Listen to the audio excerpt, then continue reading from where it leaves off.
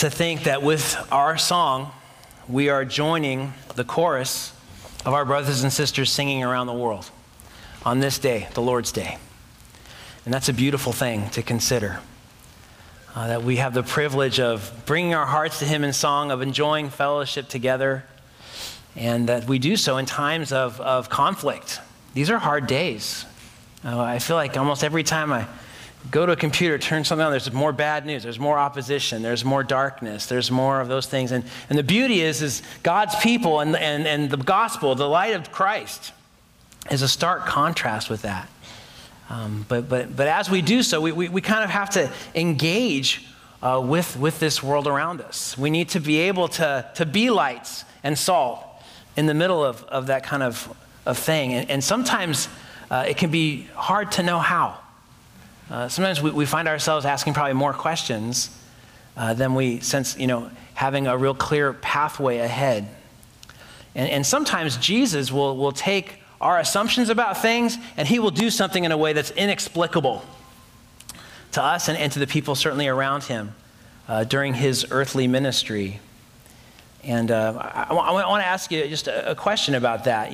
This idea of there's evil and there's good, and there's the idea we don't want to be contaminated by evil, but we want to be an influence for what's good and right. And even as I was preparing, I was thinking, what are the types of contamination that cause me to have the most concern? We all probably have different ones. For some, it might be food contamination. For others, it might be air contamination. But for me, I got to say, the one that bugs me the most is probably water. And maybe you've traveled to places before where you can't use the water. You're in a different place if you've got to brush your teeth with bottled water, right? You're actually going, okay, this is not okay. And I've been in situations before where I've been in some of those places with a team member, and it's kind of like, hey, did you remember to brush your teeth with bottled water? And they're like, just kidding. I'm like, don't do that. Don't do that. Because what's going to happen. When that contamination, if your body's not capable of dealing with those microbes, those microbes are going to deal with you. And so contamination is a big deal. And when you look at how Jesus deals with people and deals with the world and the world we live in and how we interact in that way, He's actually dealing with a group of people who were concerned about those things. And what happens now is in the portion of Luke that we're in today, we're seeing more and more opposition to Jesus as He continues to carry out this good news. There's more coming against Him. There's people that are saying, wait a minute, that's not okay. What's going on? The healing, we like that, but we don't like this. And He begins to have more of that. And so if you go ahead and would open to Luke chapter 5, verses 27 to 39. Luke 5, 27 to 39, you'll find it on page 48 there in the New Testament. So it's toward the back of the Bibles there on the chair rack in front of you. And because this is the Word of God and we want to honor it, would you please stand as I read? Luke 5, beginning with verse 27. He's just caused a man who could not walk to be able to walk, and everyone is stunned by this. He's declared He can forgive sins, and they're going, you can't say that, only God can say that. And He said, okay, well, what's easier, to say I can forgive sins or to tell this man to get up and walk? Get up and walk. And the guy did get up and walk, and now everyone's amazed. They're astonished. And so it moves on in verse 27. After that, He went out and noticed a tax collector named Levi standing in the tax booth. And He said to him, follow me. And he left everything behind and got up and began to follow Him. And Levi gave a big reception for Him at his house, and there were a great crowd of tax collectors and other people who were reclining at the table with them. The Pharisees and their scribes began grumbling at His disciples, saying, why do you eat and drink with the tax collectors and sinners? And Jesus answered and said to them, it is not those who are well who need a physician, but those who are sick. I have not come to call the righteous, but sinners to repentance. And they said to Him, the disciples of John often fast and offer prayers. The disciples of the Pharisees also do the same, but yours eat and drink. And he said to them, you cannot make the attendants of the bridegroom fast while the bridegroom is with them, can you? But the days will come, and when the bridegroom is taken away from them, then they will fast in those days. And he was also telling them a parable. No one tears a piece of cloth from a new garment and puts it on an old garment. Otherwise, he will both tear the new, and the piece from the new will not match the old.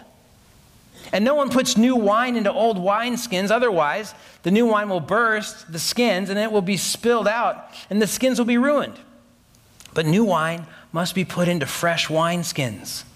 And no one, after drinking old wine, wishes for new. For he says, the old is good enough. Let's pray. Lord, we ask that you would work in this time in our hearts, that your Spirit would take what he's penned to transform us from the inside. We pray, Lord, that we would see you clearly, more clearly, and that we would live and follow you with more purpose and more fervor and more joy even, because of the great work you have accomplished and are accomplishing in redeeming sinners. People like us. We thank you for this moment to be with you in this way, and we look to you now to do mighty things. In Jesus' name, amen. Go ahead and take your seats. We're going to take time to travel through the narrative and just allow it to speak to us, and then we'll circle back and pull out some applications from there for our lives.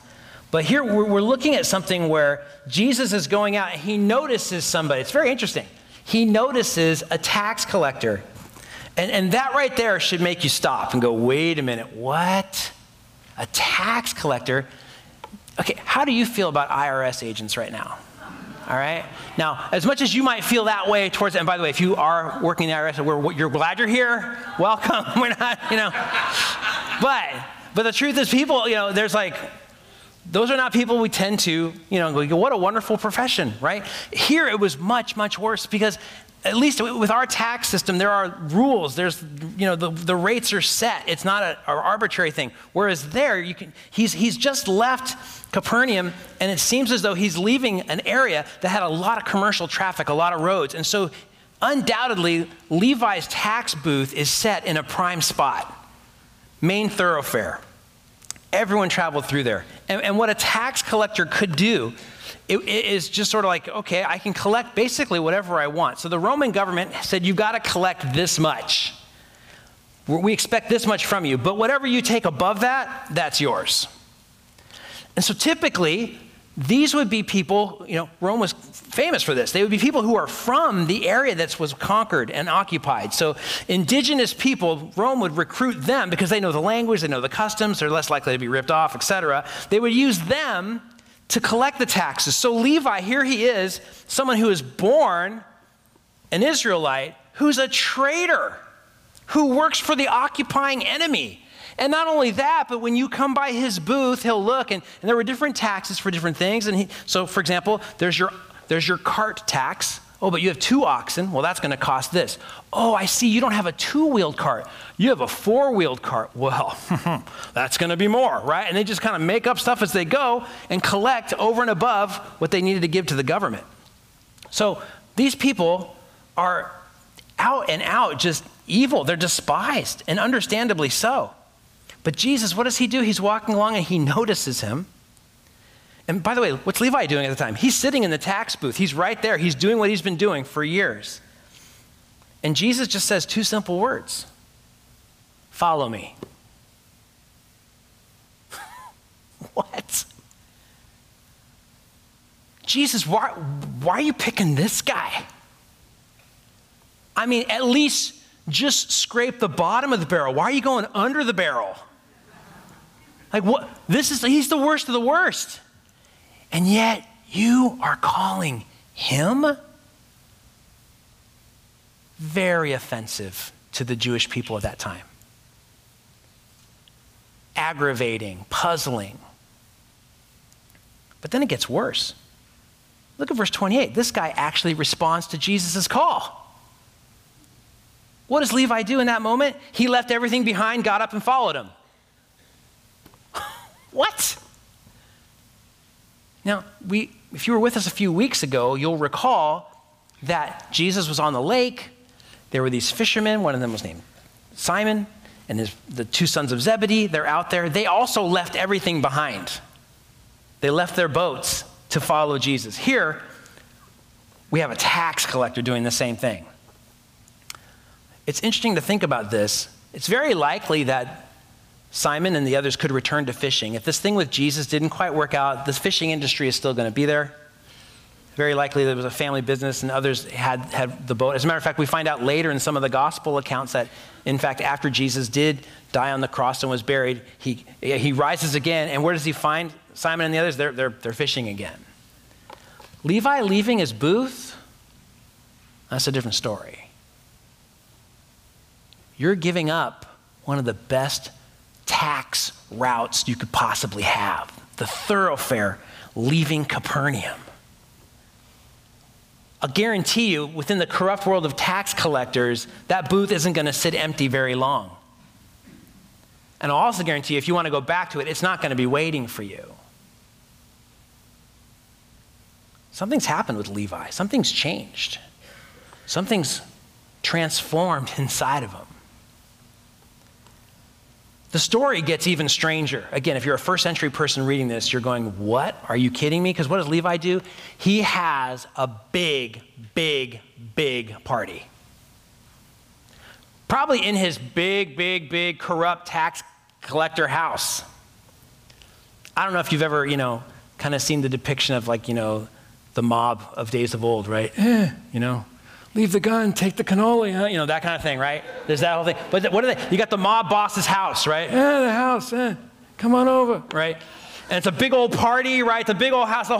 That's what this would be. This is a corrupt guy dealing in a corrupt industry, robbing people. Notice he's left that. He's turned away from that, and yet he's inviting everyone over. And who's going to come to the party? Well, it's not the religious people of the day. No, it's other criminals. It's other tax collectors. You got to love what's said in verse 29, right? There's a great crowd of tax collectors. What does that mean? There's a ton of them. And other people. Other people. There's no further description given.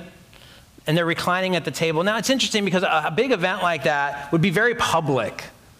So, for you, when you invite folks over to your house, you probably go inside the house. There's walls, no one sees it. This is a public event. The Pharisees are not going to this party. They never would. But they're observing it from outside. And they can tell there's a party, there's a bunch of people dining. And wait a minute. Jesus and his followers, this one who's claiming to be Son of God, the one who's been healing and declaring your sins are forgiven, the one who has claimed this place of coming as God's son, as the Son of Man, the Messiah, he's eating with tax gatherers. And notice, by the way, there's their description. It's tax collectors and, look at the end of verse 30, and sinners. They fill it in. So whereas the narration says in verse 29, tax gatherers and other people, the Pharisees fill it in. No. Tax gatherers and sinners. They'll tell you who they are. How dare they? And why would Jesus do that? Because to eat with someone is to identify with them. In their culture, when you had someone over for a meal, it wasn't just because you were, enjoying the cuisine. You were bonding with them. You were sharing table with them.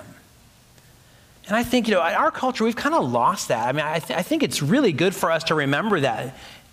Sharing table with others, with brothers and sisters around meals and talking about God and the things of God, that is a beautiful expression of fellowship. And it's something that they understood. And they're shocked that Jesus would do this. And as much as we look at that and when we go, man, what's happening here? This former tax gatherer is now happy to share all that he has to share this news with others about who Jesus is. These Pharisees are grumbling. And really, there's a reason for that. A lot of times I think we look at the Pharisees and we go, well, they were just a bunch of grumpy, mean people. And by the way, they were grumpy. It's true, and they probably were mean. But that's not the main point. the main point here is they believed they needed to separate from others in order to separate themselves from being contaminated by their sin. You know, again, in the same way, if water is impure and you drink it, you're going down. You know, E. coli or something else, some other kind of pollutant. You don't want to ingest that. You would never want to do that. And so what the Pharisees are saying is we don't want to be polluted by their sin. And so what Luke's really driving home here is that as much as they were trying to preserve those things, and as much as they were trying to keep their people from the influence of paganism and from the pollution of the corrupt culture around them, which was very corrupt, they in fact ended up missing the whole point of why they were the people of God, which was to be a light to the nations. And so Jesus comes in direct confrontation with their understanding of that. Jesus instead comes in and answers them. Look at verse 31. I love the question. It is not those who are well who need a physician, but those who are sick. Oh, it's a statement actually, but that's what he's saying. Those who are well don't need a physician. And it's kind of like, you think about it. You know, so do you fault a mechanic for being around broken cars all the time? No. You know, do you fault a doctor for being amongst people who are ill, who need help? No. That's where they belong. That's exactly what they're supposed to be doing. And that's the other thing. It's very fascinating to see that these Pharisees actually think that they're well. They don't need a physician.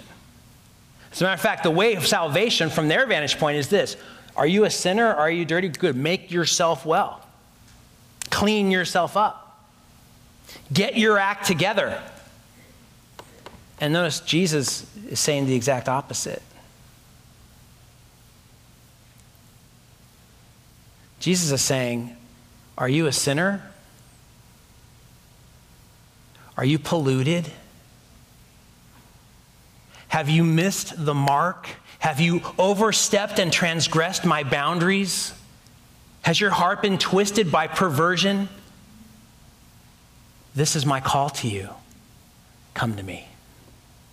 Right now. Exactly as you are. Come to me. I want to join with you. I want to embrace you. I want to bring you to myself. And by the way, I do not fear contamination from you. You know why? My grace, my holiness, my purity, it's more contagious than any sin you could possibly carry. And in the same way he touched the leper, and rather than becoming leprous himself like everybody else would, his grace and healing flowed through and healed that leper. In the same way for the sinner, the polluted one, he brings cleansing. He brings forgiveness. And he does it not because anyone's earned it or anyone's deserved it. No, it is a gift of grace.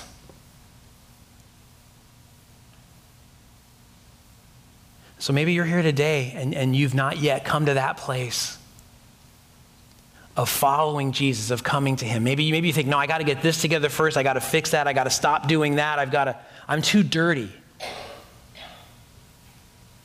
And Jesus is saying to you, there's no way. No, I came to rescue sinners. And if that's you, he's saying, follow me. Would you do that today? It's very simple. It's saying, Lord, I'm coming to you. I'm a sinner. I need your cleansing. Please forgive me. I believe. You lived that life I could never live. You died in my place. You've risen again. And at that moment, your sins are cast into the depths of the sea, never to be seen again.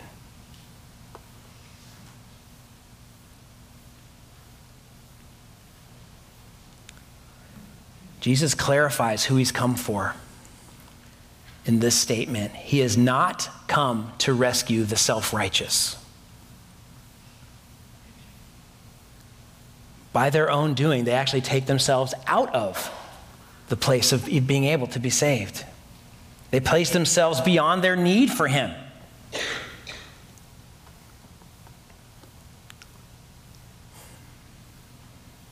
But Jesus is saying, I've come to save those who are corrupt, dirty, and have need of being cleansed and healed. And this isn't the kind of thing, too, where Jesus is sort of like ignoring all of those different holiness proclamations from the Old Testament. What he's really saying is he is clearly aware of that sin. He doesn't deny that they're sinners. He actually says, I've come to call sinners. But what he's saying is he's bringing a new concept of holiness, which comes from him alone. And he's seeking those people. We find the same thing in other places in Scripture. We find the shepherd searching for the lost sheep, or the woman who searched for the lost coin. And in each of those things, we find that the coin is passive, right? The coin doesn't get found. She finds the coin. The sheep certainly do nothing to be rescued by the shepherd. I was even talking earlier in the newcomers class about the video I saw where it was like, there's a ravine and there's a sheep in it. And the angle of the camera is like you can see the ravine going off into the distance.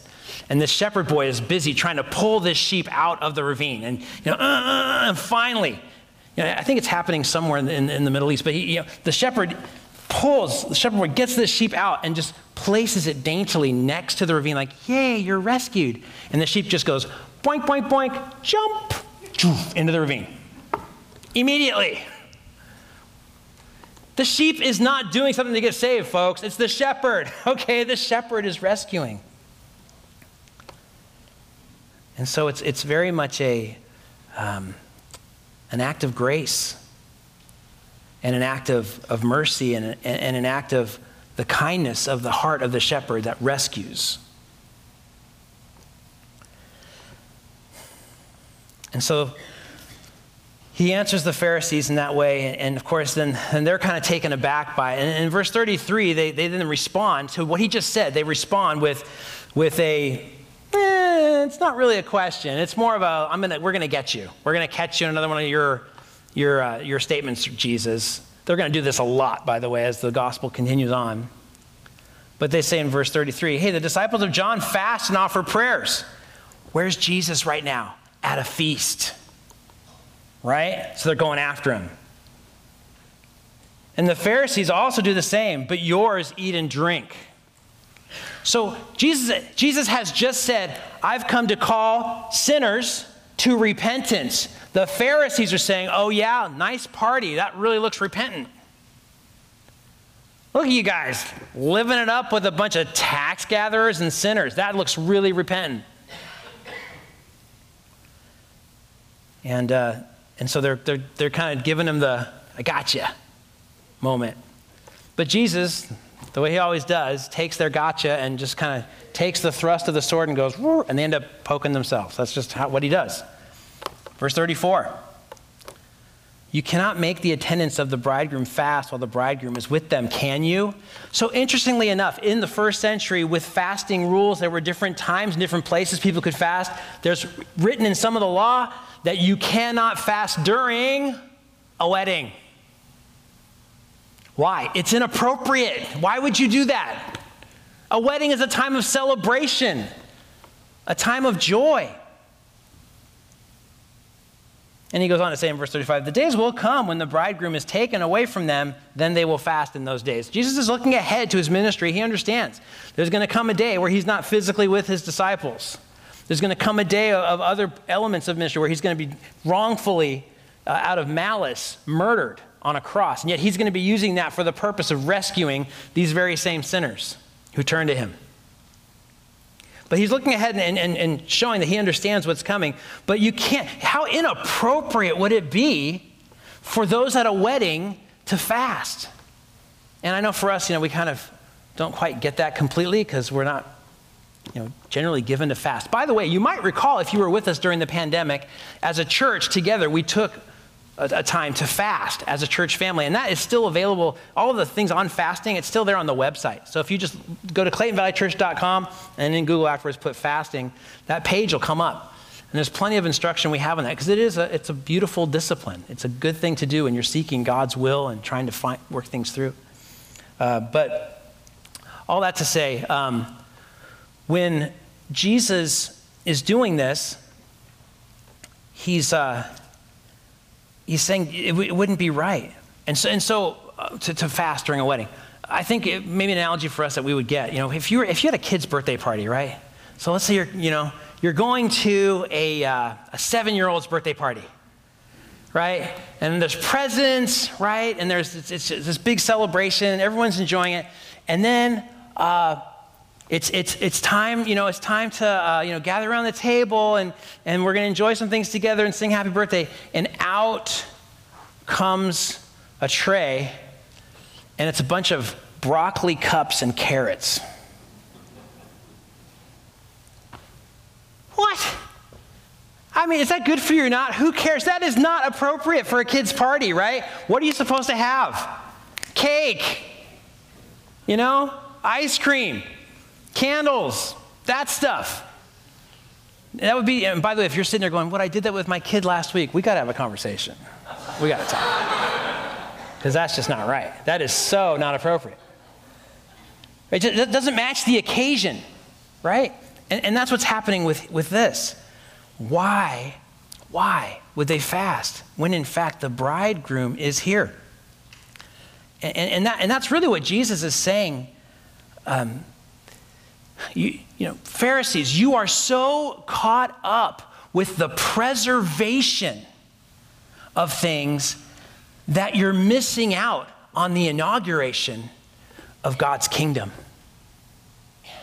Again, you're so caught up with the preservation of things, you're missing out on the inauguration of God's kingdom.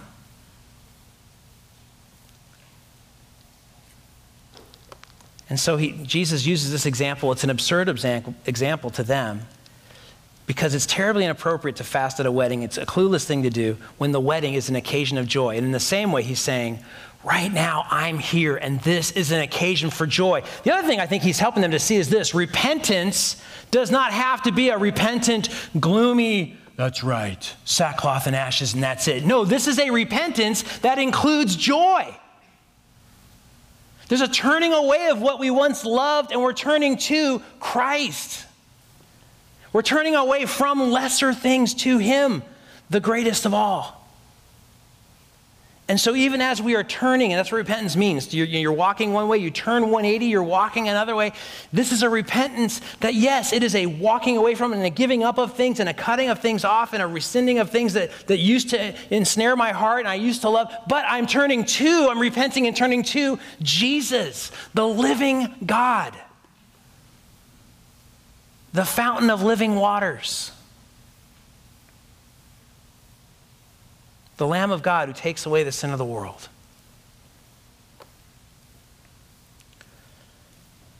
But Jesus doesn't just leave it there. He then goes on and he gives them a parable to try to help them understand it because he's talking about him.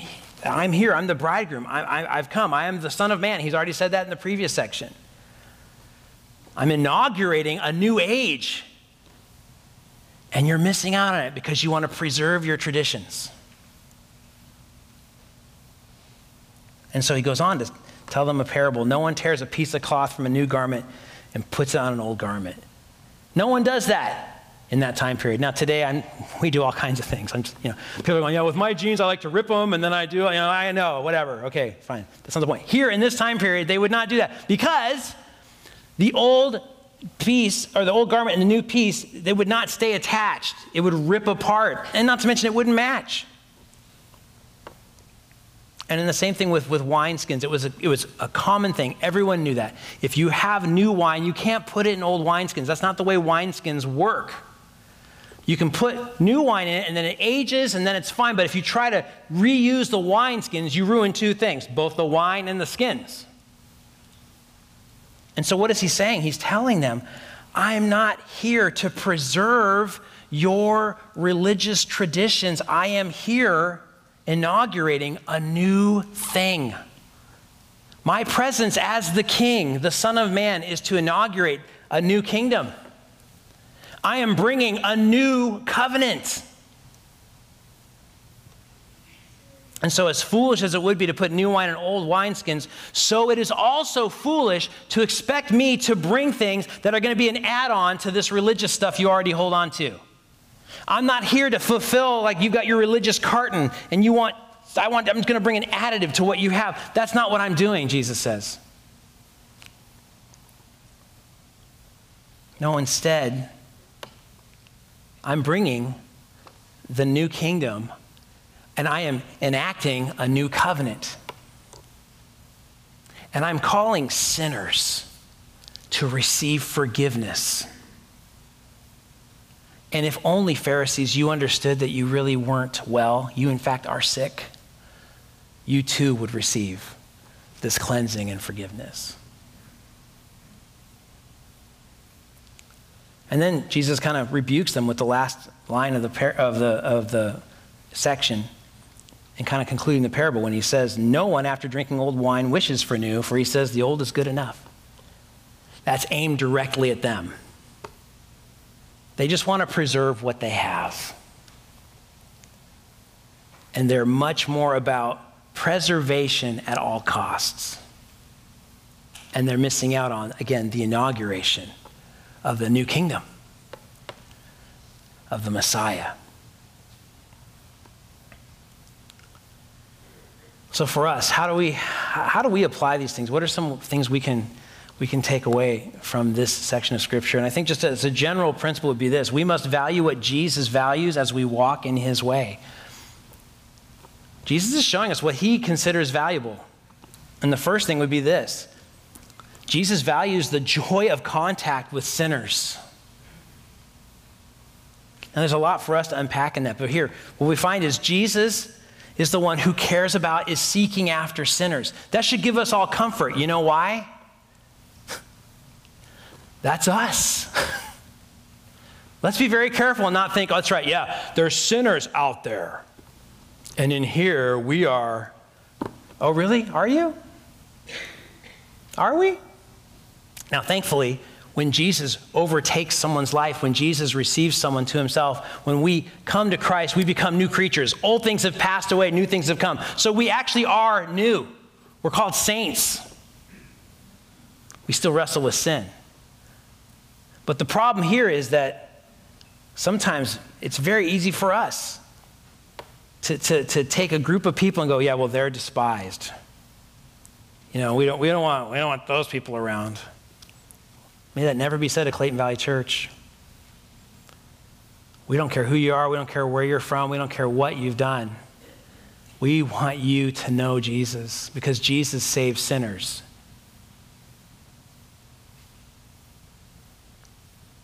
Jesus' focus is not the separation for religious preservation, but instead it's connection to bring new life. Isn't that interesting? Jesus doesn't just say, yeah, I'll receive those sinners. No, he comes and dines with them in their house. But you also notice he doesn't just blend in. Because he tells the Pharisees, I've come to call them to repentance. So as much as he has contact with sinners, he does not participate in sin, and he doesn't pretend like sin isn't there. And so I think we find very much here the beginnings of what Paul later would say is, be in the world, but not of the world. There's the tension. In it, not of it. And all of us have to wrestle through that. But Jesus values the joy of contact with sinners. Are you, in your life, do you have people in your life that don't yet know Jesus that you are in contact with? Are you spending time with them? Are you doing things? And to the extent that we say, no, I don't have time for that, then we need to reevaluate how we're spending time. we desperately need to value what Jesus values, and that means contact with people who do not know him.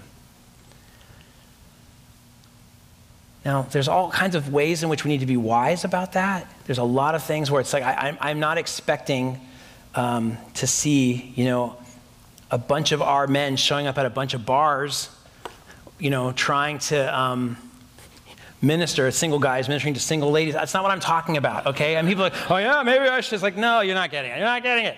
So Romans 6, Romans 6 is where, Paul talks about, well, if we're saved by grace, the opponent would say, shouldn't we sin more so there's more grace, right? And essentially, Paul, as I've said before, kind of does the Batman to Robin, no, you're dead to, you've seen that comic before, maybe you haven't, forget it. The point is, no, it's not it.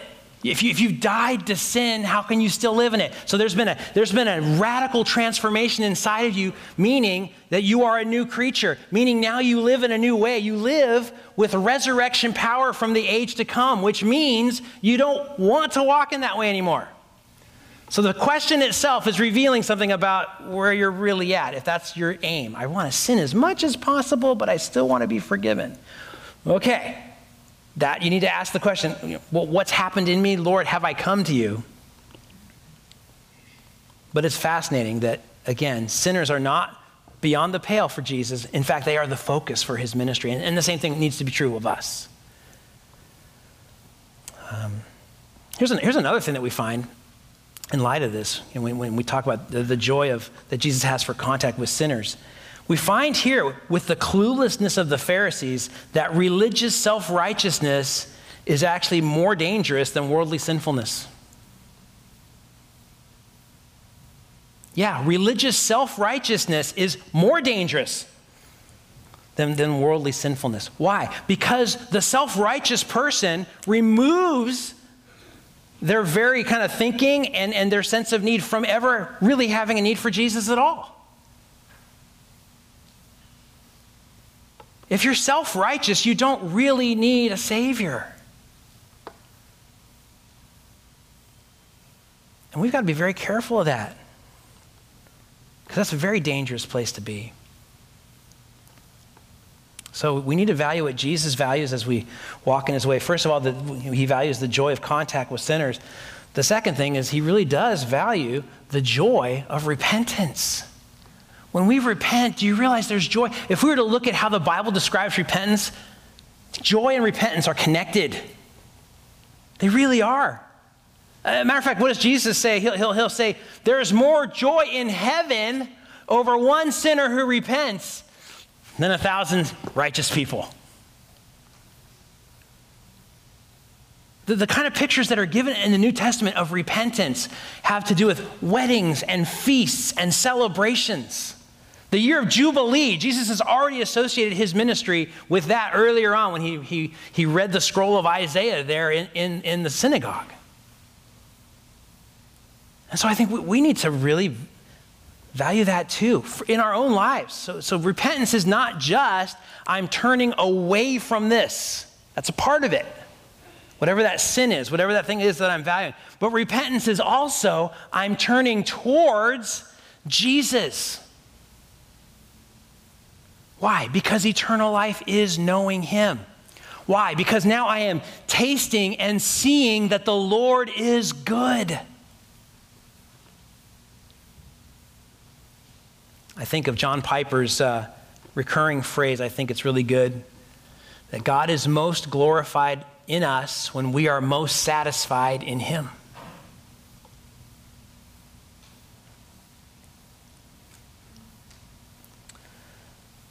So we must value what Jesus values as we walk in his way.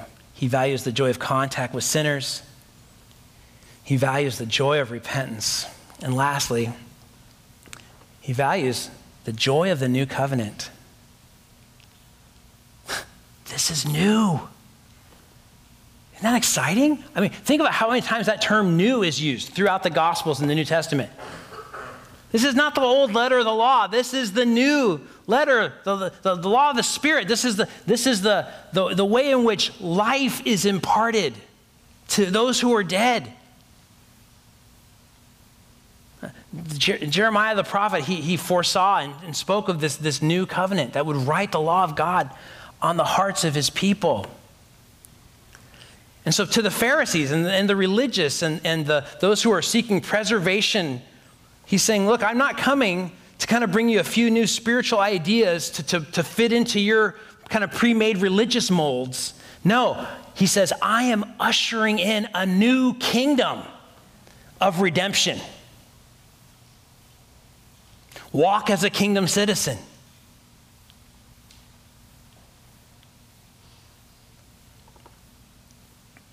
He's the one that brings this new covenant, and it is time and time again, the language is the language of joy, which comes back to us as God's people. In the middle of dark times, you realize this, we look at the world, we look at the horrible wars going on everywhere, we look at our own culture and like this desire, it seems, at every turn to commit, some form of heinous act against what's good and right. And we kind of look at all that and we're like, oh man, I don't want to deal with that. I don't want to go there. And yet, here's the thing. We're not called to be joyful in this sort of like blinded way. Like, okay, well, I'm just going to pretend like that's not true. And I'm just going to go off and be happy. That's not it. No, it's realistic. It's like, no, this is horrible. Evil is evil.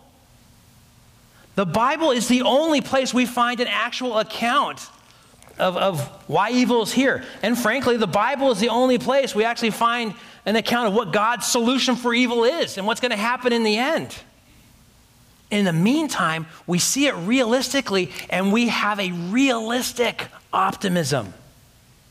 Not naive, but real. Why? Because Jesus is coming back soon.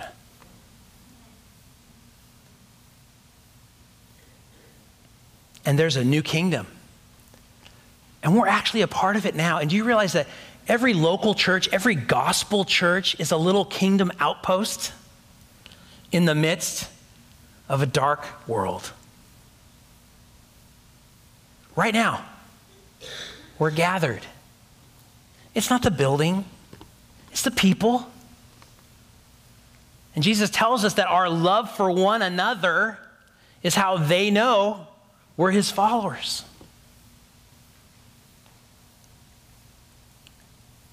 There's a new covenant, and it's not the old letter of the law religion of a performance-based moralism. No, it is new. It's given by grace. Each of us as sinners receive it by faith. And so we live in this way with joyful courage in dark times. And as we carry out the values that Jesus has, it means we're going to live lives in contact with outsiders, but also in contrast with outsiders at the same time. That's uncomfortable, by the way. You're going to be tempted to kind of like go right along with them. It's almost like, as the world is doing this, if we're continuing to hold the biblical line, the distance starts growing. We got to be comfortable with that. But we don't cut ourselves off. We live out joyful courage in repentance and joy. When we repent, it's a joyful thing. We celebrate God's provision of grace. We don't just talk about what we're giving up and walking away from. We talk about who we're turning to and what it means to be tasting of the Lord and seeing that is good and enjoying that walk with him. And then rather than missing out on this newly inaugurated kingdom of God, we stand in awe of what God's doing and we praise him for his wisdom in it, even when it looks dark.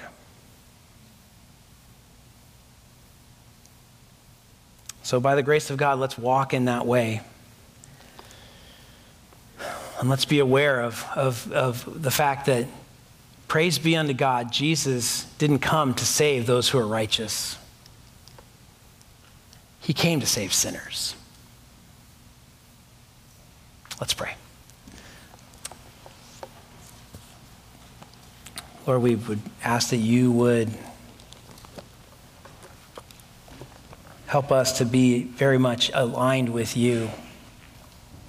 You, the inaugurator of a new kingdom. You, the one who institutes a new covenant. You, the one who sees those who have, like all of us, transgressed your commands. We have all fallen into the ways of perversity and twistedness in our own hearts. And so we ask, Lord, that even in this time now, we would rejoice in your offering of grace. Not because we've cleaned up our acts, not because we are a people who make moral strivings in order to be noticed by you, but instead we rejoice that you notice and call to follow you sinners, and you call them to repentance. Give us the grace to joyfully embrace the same mission, that you would be glorified. We ask this in Jesus' name. Amen.